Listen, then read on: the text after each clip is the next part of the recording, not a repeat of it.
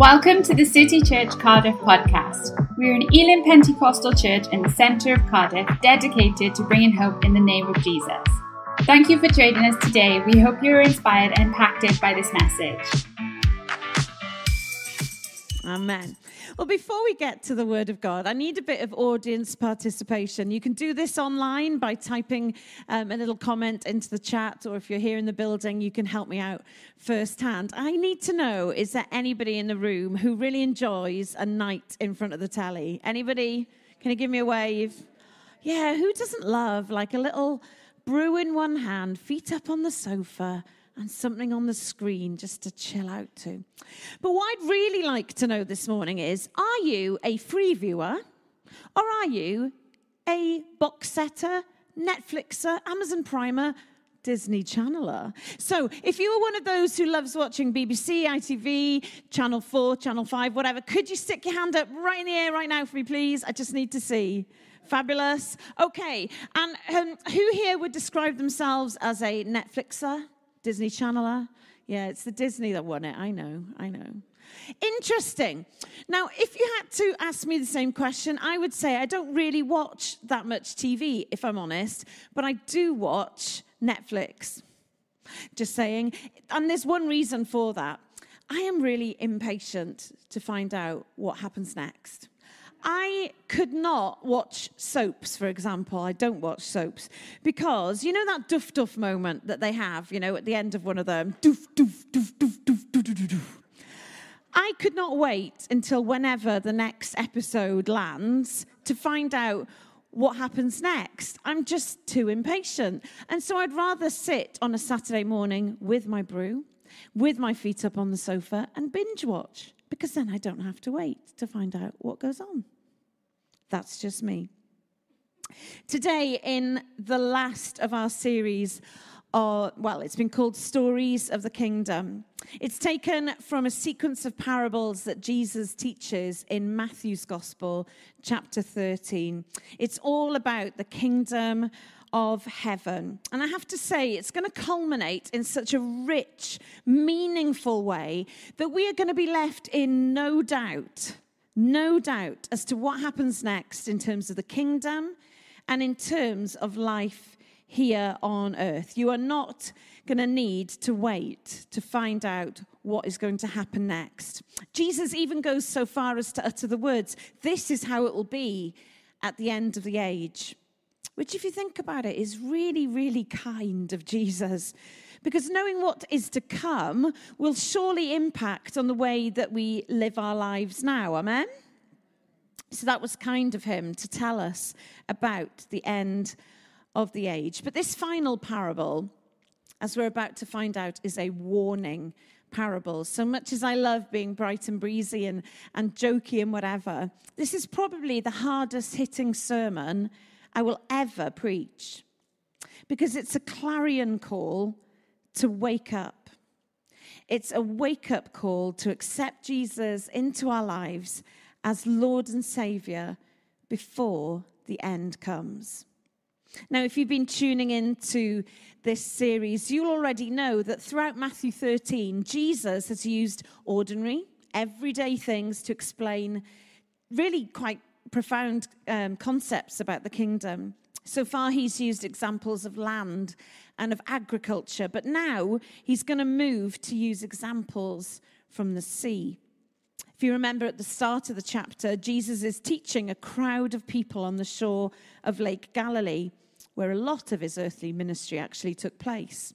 People had gathered around him to listen and learn from him, but by now, he's left the crowd. He's entered a house, and it's just the disciples who have joined him.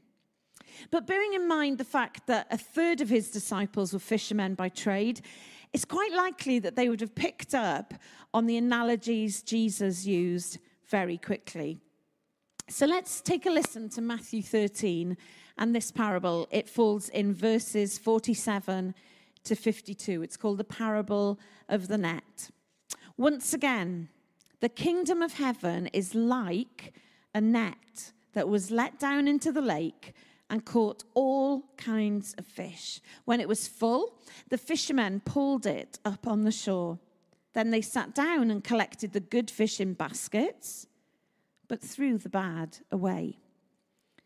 This is how it will be at the end of the age. The angels will come and separate the wicked from the righteous and throw them into the blazing furnace, where there will be weeping and gnashing of teeth. Have you understood all these things? Jesus asked. Yes, they replied. He said to them, therefore, every teacher of the law who has become a disciple in the kingdom of heaven is like the owner of a house who brings out of his storeroom new treasures as well as old. There we go. That's our final parable in this series. Now, despite growing up by the sea, I've never once been fishing. Has anyone in the room or online perhaps ever been fishing? Anybody? Yeah, a few of you. Yeah.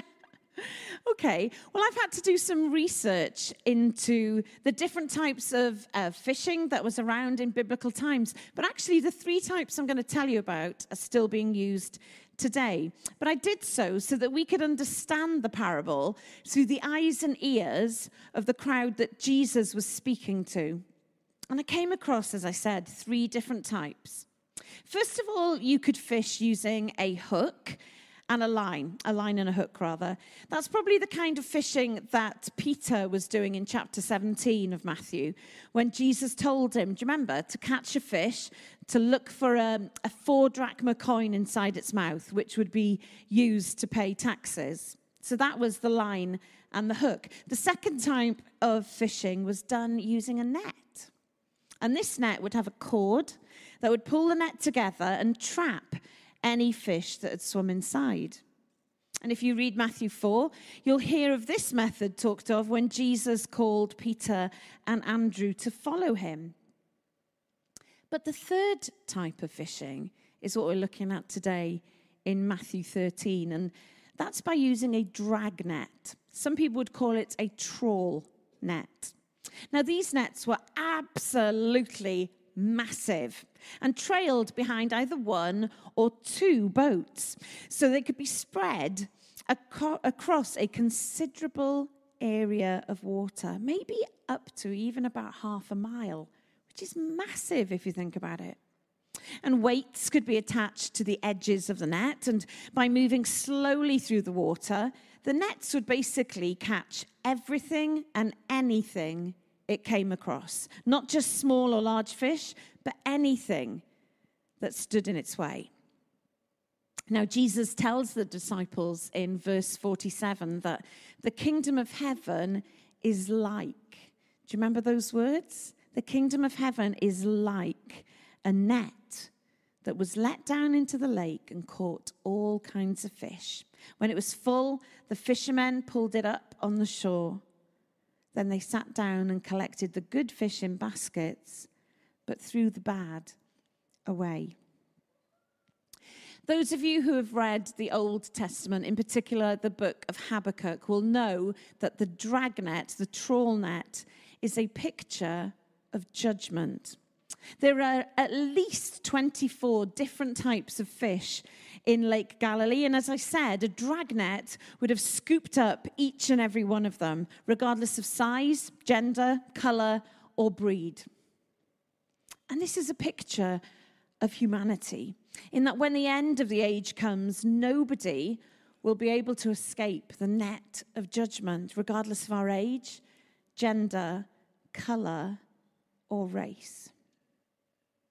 Those of you who've been with us from the start of the series will already be seeing some striking parallels between this parable and the parable of the wheat and the weeds, in that both parables talk about good and evil. But whereas in the parable of the wheat and the weeds, good and evil are allowed to coexist for a while in this present age, in this parable, the emphasis is on their separation at the end of the age. Now, we don't know exactly when this will be, but Jesus is coming again, amen? And when he comes, this world will end. Jesus himself told the disciples that it's not for us to know the times or the dates the Father has set for his second coming. It could be this afternoon. It could be this week. It could be in months or years to come. We just don't know. But you know, in these few verses, the world is being described as a vast sea, with humanity being the fish within it. And a time is coming when the net will be full and it will be dragged to the shore. The net will collect everything in its path. But not everything will be kept, as a process of separation will occur. Now, each disciple listening to Jesus would most likely have observed this process happening in the natural by the side of the lake. So the impact upon them, hearing Jesus using this as an analogy for mankind, would have been profound. It would have been profound. But who are the good and the bad fish that he's referring to? Well, the good fish are the righteous, those who have been justified by faith in Christ alone. And the bad fish, the wicked, are those who have not put their trust in Jesus. I told you this morning was going to be hard-hitting. But my first point today is time is short. Time is short. It's time to get right with God. Time is short. It's time to get right with God. So many people wander around believing in God, but not having fully surrendered to him. They wander around thinking that everything's okay, but they've not given their hearts and lives to Jesus and made him Lord. Some people think that they've got all the time in the world to do that. And you know what? That's something I'll put off and do later in life. I'll just do my own thing for now, and then later on in life, I'll give my heart to Jesus. Now, I've got loads of issues with that viewpoint. I'm sorry, but I do. First of all, Jesus might return before you hit old age. And second of all, you might not have the privilege of living into your 80s and 90s. But thirdly, do you know what? Getting right with God is much, much more than just a ticket to heaven. Can I kindly suggest that if you haven't invited Jesus into your life this morning and made him Lord, you are missing out, big style, on the privilege of being in a personal relationship with him. You see, being in a relationship with Jesus changes everything. It really does. He's our friend. He's our brother, our protector, our provider. He's our healer, joy bringer, peace giver. He brings hope. He works everything for our good. Did you know that? He's Emmanuel, God with us. He never leaves or forsakes us. He is good to us all of the time. He's faithful. He's kind. We can trust him with our lives. He forgives us our sins. And if we surrender our lives to him, we are guaranteed to be with him for the rest of eternity. That's the good news of Jesus. How many more reasons do I need to give a person to persuade them that they should give their life to Jesus? Time is short. We need to get right with God. That's the truth. If Jesus returned this afternoon, would you be right with him? Or would you be more like one of those fish who were separated from the fisherman? In the next two verses of Matthew chapter 13, Jesus paints an even more vivid picture of the coming judgment. And he doesn't mince his words. Let's listen to verses 49 and 50. Jesus says, "This is how it will be at the end of the age. The angels will come and separate the wicked from the righteous and throw them into the blazing furnace, where there will be weeping and gnashing of teeth."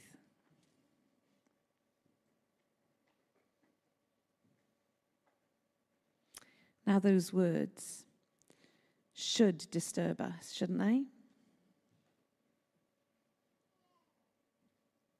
Those who have not made peace with God will be separated for eternity from him. And not just that, they'll be thrown into a blazing furnace where there will be weeping and gnashing of teeth. Guys, I'm not scaremongering this morning. This is Bible. No, really, I am not scaremongering. This is biblical truth. Jesus was always really intentional about the words he used. And in telling us these things, he's being upfront. He's being honest about the things to come. Each of us must get right with God. And I'll show us exactly how to do that later.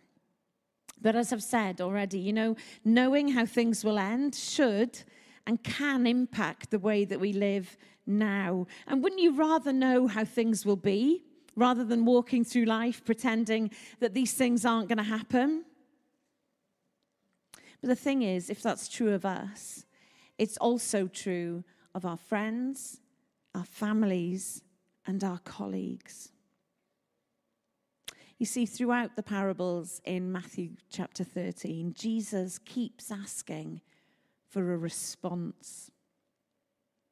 What might the appropriate response be to the verses that we've just heard? Brings me to my second point. Time is short. It's time to share the good news of Jesus with others. Please hear me right when I say this. Am I saying that we all just go and abandon all sense of cultural sensitivity and just preach judgment and be harsh and tell people as it is? It's a good question. Sometimes that can do more damage than good. After all, it's the kindness of God which leads people to repentance. Have a listen to how Peter puts things, and this might help. This is 1 Peter 3, verse 15. Always be prepared to give an answer to everyone who asks you to give the reason for the hope that you have. But do this with gentleness and respect.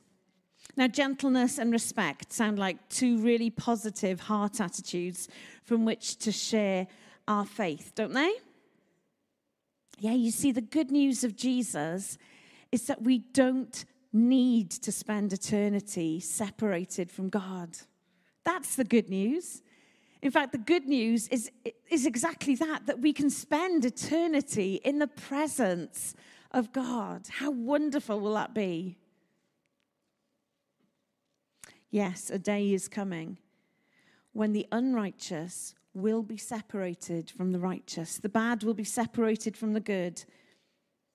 But before any of us get proud and think, well, I'm all right, we do well to remember that there's only one who is truly good, and that is Jesus. If we've been made right with God this morning, it is truly just through the blood of Jesus and the forgiveness of our sins. This is all about what Jesus has done for us and not anything of ourselves. There is one way, just one way that humankind can be made right with God, and that is through Jesus.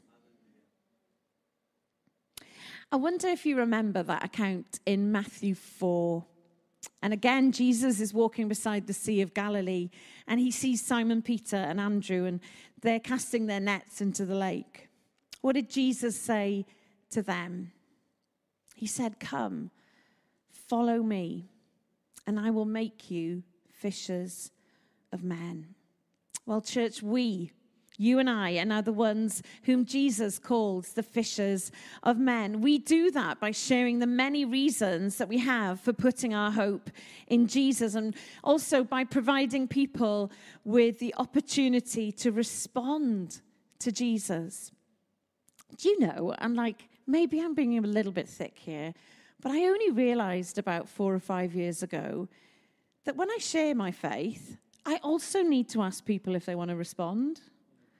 Now, you're probably sitting there thinking, duh, how did she even make it to the platform? I know, I wonder myself. But genuinely, it only dawned on me in the last few years that if I'm going to tell someone about Jesus, I probably need to ask them if they want to respond. I'm sorry. You know, as you and I go about our daily lives here in Cardiff and in the local area, let's not forget to ask people if they want to respond to Jesus. How does Jesus bring this parable to a close? Well, let's have a listen to verses 51 and 52. Have you understood all these things? Jesus asked. Yes, they replied. He said to them, therefore, every teacher of the law who has become a disciple in the kingdom of heaven is like the owner of a house who brings out of his storeroom new treasures as well as old. Have you understood all these things? What a great question to ask, hey, Jesus? That's the kind of question that every person who preaches in this church really wants to ask you as you leave. Did you get it? Did you really understand it? But we perhaps don't get so much of a chance to do so. But the disciples reply with a yes. Now, by doing that, they're not necessarily saying, yeah, I've understood every nuance of every parable, but at least they did have a grasp of what Jesus' main teaching was about the kingdom of heaven. And I reckon what was going on here was that Jesus was checking the quality of the soil that he had planted his teaching into. Do you remember in that first parable that Pastor Dominic opened with, there's talk about the 4 soils? And some of them were absolutely useless, and then there was one that was just great. Well, Jesus is simply checking out whether or not his teaching had landed on good soil. And it had. He wasn't checking their head knowledge. He was checking to see whether they'd grasped things well enough to be able to pass them on to other people. You know, his disciples weren't particularly academic or learned people. But Jesus concludes his teaching on the kingdom by pointing out that actually even the scribes who had served as Israel's teachers of the law would also become versed in the things of the kingdom of heaven. And that the treasure of these truths would be passed on to others. The owner of a house does not keep treasures in a storeroom, Jesus says. He or she brings them out for others to see. And likewise, the disciples and in turn us, we learn about God's kingdom, not just for ourselves, but in order that we might pass something on to other people. So let's tie up some of the threads of this parable. God's great dragnet will sweep through the earth, and no one will escape. So now is our time to make our decision for Jesus. It'll be too late after you die or when Jesus returns. You know, if you are kind of grappling with this and find this tough, can I encourage you to go to City Church's YouTube channel? Because in March, we spent a whole month looking at the end of the world as we know it.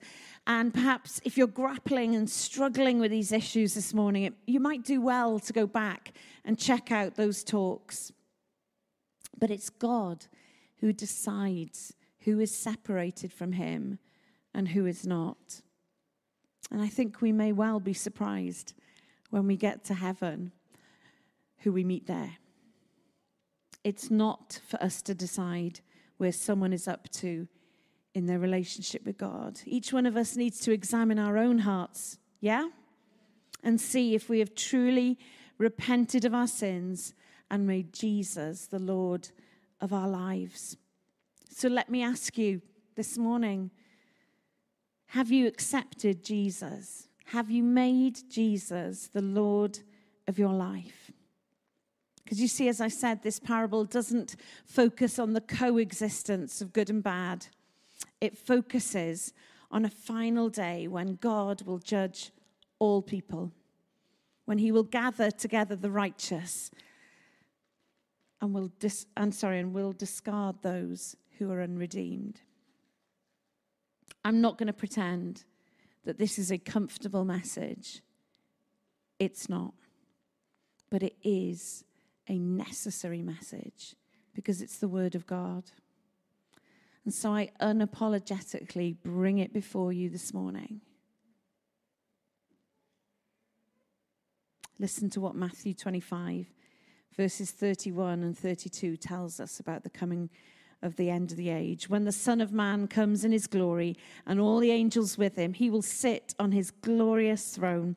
All the nations will be gathered before him, and he will separate the people from one another, as a shepherd separates the sheep from the goats.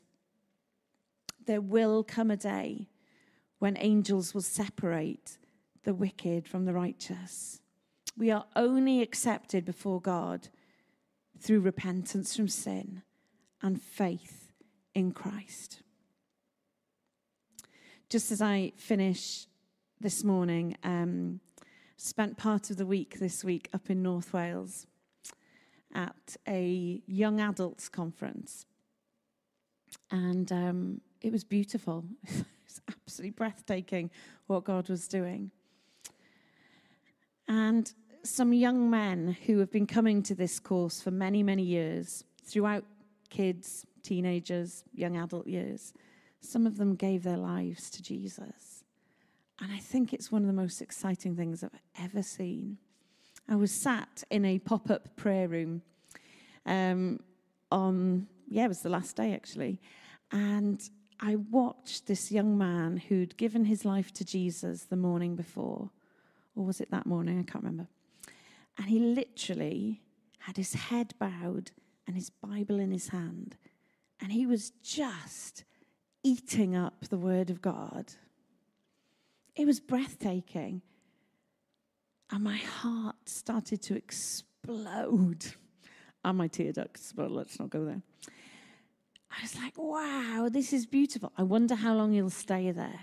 Do you know what? He sat there, absolutely absorbed in the Bible for over an hour.